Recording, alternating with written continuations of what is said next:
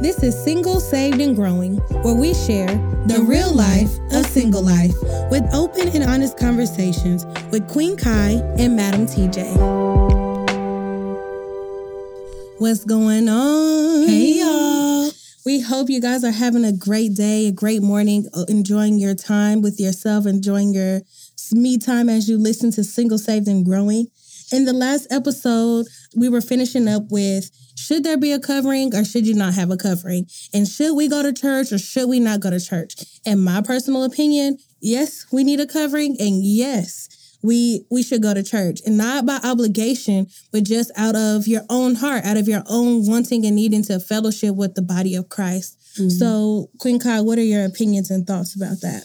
Yes, I have to agree with you. I think it's very important to be planted in a church. Like, I think that we just feel like we don't need nobody. Like, we feel like I don't need them. I can do this. I can get to God on my own. And yes, you can. You can get to God on your own. Mm-hmm. But there's also so much more that you can get with community. Even God said it's not good for man to be alone. That's in Genesis, okay? In the beginning, he said it's not good for man to be alone. So anytime you're trying to separate yourself, isolation, that's the work of the enemy. Mm-hmm. Because God has not called us to be alone.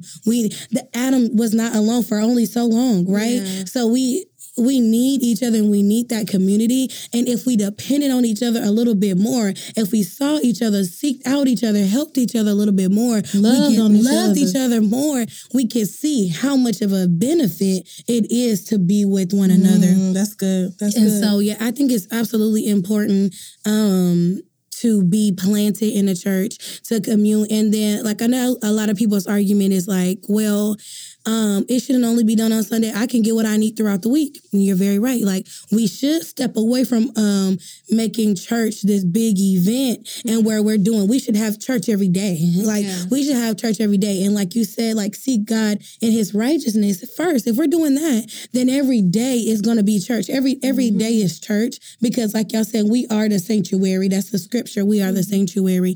So if we are bringing God with us every day, if we are communing with his people every day, yes, we can have church every day, but it's also something when we all come together. It's a beautiful moment. Like, literally, our pastor, First Lady on Sunday was like, shout hallelujah. Like, everybody shout hallelujah. When we did it together, it's just a sound that's different. Unity is powerful. Yes. Unity is so powerful, and we have to stop downplaying what unity can do.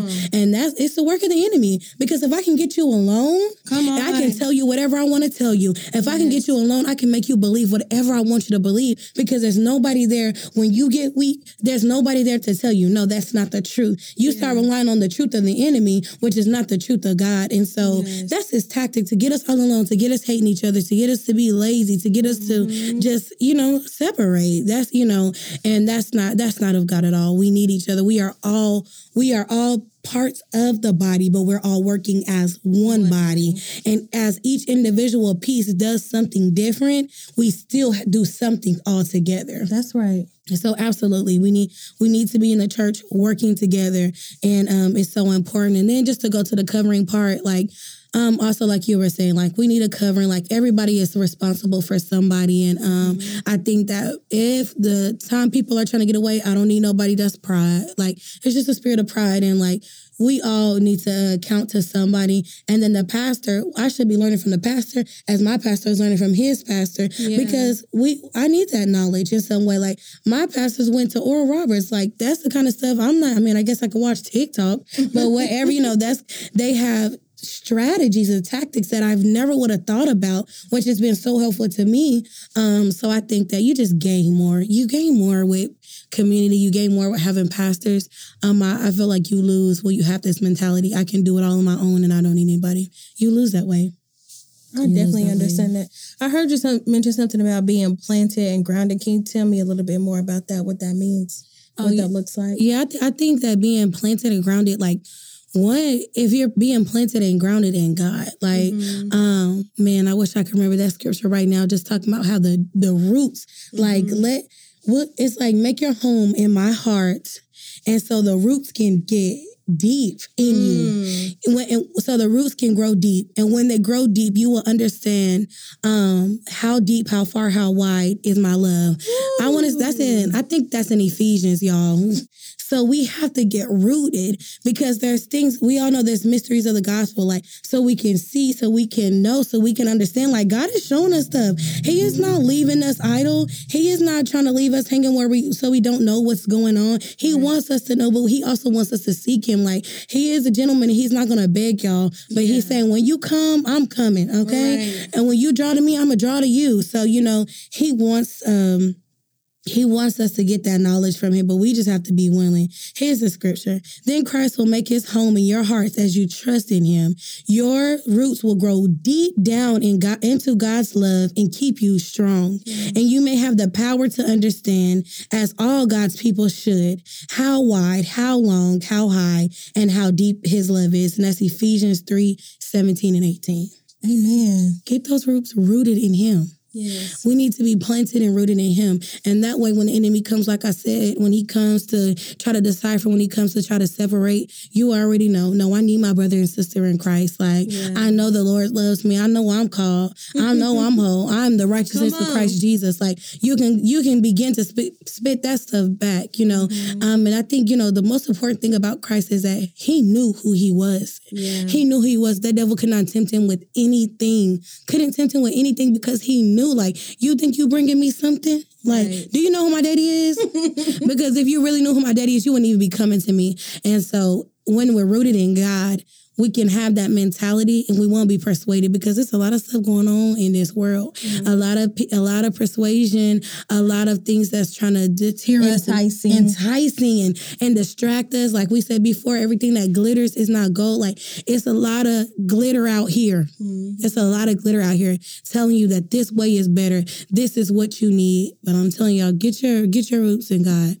Be planted in God, and I promise you, he won't lead you astray. Amen. So I know that Christianity is beginning to look a lot like Christmas. Oh my gosh. Okay. It's beginning to change, like, over time. Like, what it looked like for our grandma don't look the same for what it looks like for our mom, and what it looks like for us and millennials, and what it looks like for Gen Z. Bless their hearts. No, I'm playing. But, you know, so anyway, what do you think, Tyra, TJ? What does it look like for you? Christianity looks like for me is just staying rooted in my word, learning everything that I can learn about God by any means. It also looks like just building relationship with him, worshiping and praying. Like, it's like, to me, it's not just one thing. It's not just going to church. It's not just reading my Bible. It's not just community service. Because I want to get disclaimer. Just because you're doing community service does not mean you're doing what God wants you to do. You're just doing community service, which is great. But that's not the only thing. Like, it doesn't cover everything, you know? So there are multiple things to cover your back, to cover your front, to cover your side, to cover your face. You know what I'm saying? Like, you have to, for me, I think Christianity looks like these things that are covering you. So that's me praying. That's me worshiping. That's me building community, using my community, asking for help when I need help because I don't know everything. I'm not going to make it by myself. Going to church, seeking mentorship from my pastor, my first lady. Like, I feel like Christianity to me looks like all of those things put together. It's not just one thing. I can't survive just doing one thing alone. So it looks like reaching out. Like, it looks like just loving on people, being nice everywhere I go, having a smile. Every part of that to me is Christianity. I want to look like Christ everywhere I go. So in order to do that, I may have to smile a little bit longer. I may have to talk to somebody I wouldn't normally talk to. So I may have to hug somebody that I feel like maybe I don't want to hug them because they stink something, you know? But, you know, to me, that's what Christianity looks like for me. Do you think, like, maybe if you can give me an example, like put it into practical terms, like every day, maybe something, a situation that you've been through that you have to, like, make sure that you look different, or not look different because it's not fake. It's not for fake, but, like, how do you show Christ every day? Maybe. So I'm a hairstylist, and every day people come in with whatever they have, whoever they are, whoever they love, you know, all these different things that come in. But for me, I just be consistent. I be consistent. When they come in, I'm going to give them a smile. If we're close enough, I'm going to give them a hug, and I'm going to give them the space to talk or to sit there if they want to pray. I have multiple clients that I will stop what I'm doing and I will pray for them. Or before they walk out the door, I will pray for them. Even if I'm unsure, I just try to listen to the Holy Spirit, and 10 times out of 10 has been okay, So just being attentive to the Holy Spirit to try to figure out what people need in the moment. If they need an ear, if they need extra attention, if they need a love, if they need a discount at that moment, I try to do that. Is that answering your question? Yeah, I think that's good. Like, that's really like what's your daily ministry? Because right, because God is in the marketplace and He's in the church, and we need to stop separating the two. Because who you are in the church should be who you are every day, and that's not just talking about not smoking, not drinking. I don't smoke and drink, and I don't cuss on Sundays. But it's more than that. Who your character is on Sunday should be the same Monday, Tuesday, Wednesday, Thursday, Friday, Saturday. Love. Okay, you should be the same. Amen. So I think that's great, and I think that's a good example, because a lot of people don't know. They don't know how to bring this to every day. And I want to tell you that it's easier than you think. Yeah. And so it's easier than you think. And I think for me, like being a teacher, just like you're saying, being that consistency, being that love, like, and also like not compromising. I feel like this past month or so, maybe even year, I feel like I've been in so many positions where am I going to compromise? Like, okay, am I going to drink with them today? Am I going to say yes to this? Am I going to say no to this? Like, I've been in those situations a lot. And it's really, I feel like it's more so tugging on my heart place of, because I know that God is bringing me into a separation, which is very uncomfortable. I ain't going to lie to y'all. But He's bringing me in a separation. And so it's like, I have to be okay with where I am. I have to be okay with my yeses have to be yes and my no's have to be no's. And so I feel like because that's always been kind of shaky with me, well, some more areas than not. But because it has been shaky with me, like God is like, okay, what you gonna say? Okay. All right, cool. Whatever. But anyway, so like, let's say like cussing. Like I'm so hard on my students about using professional language. I'm not playing with them. So immediately when I say like, I don't cuss, then they like, is you a Christian? You go to church?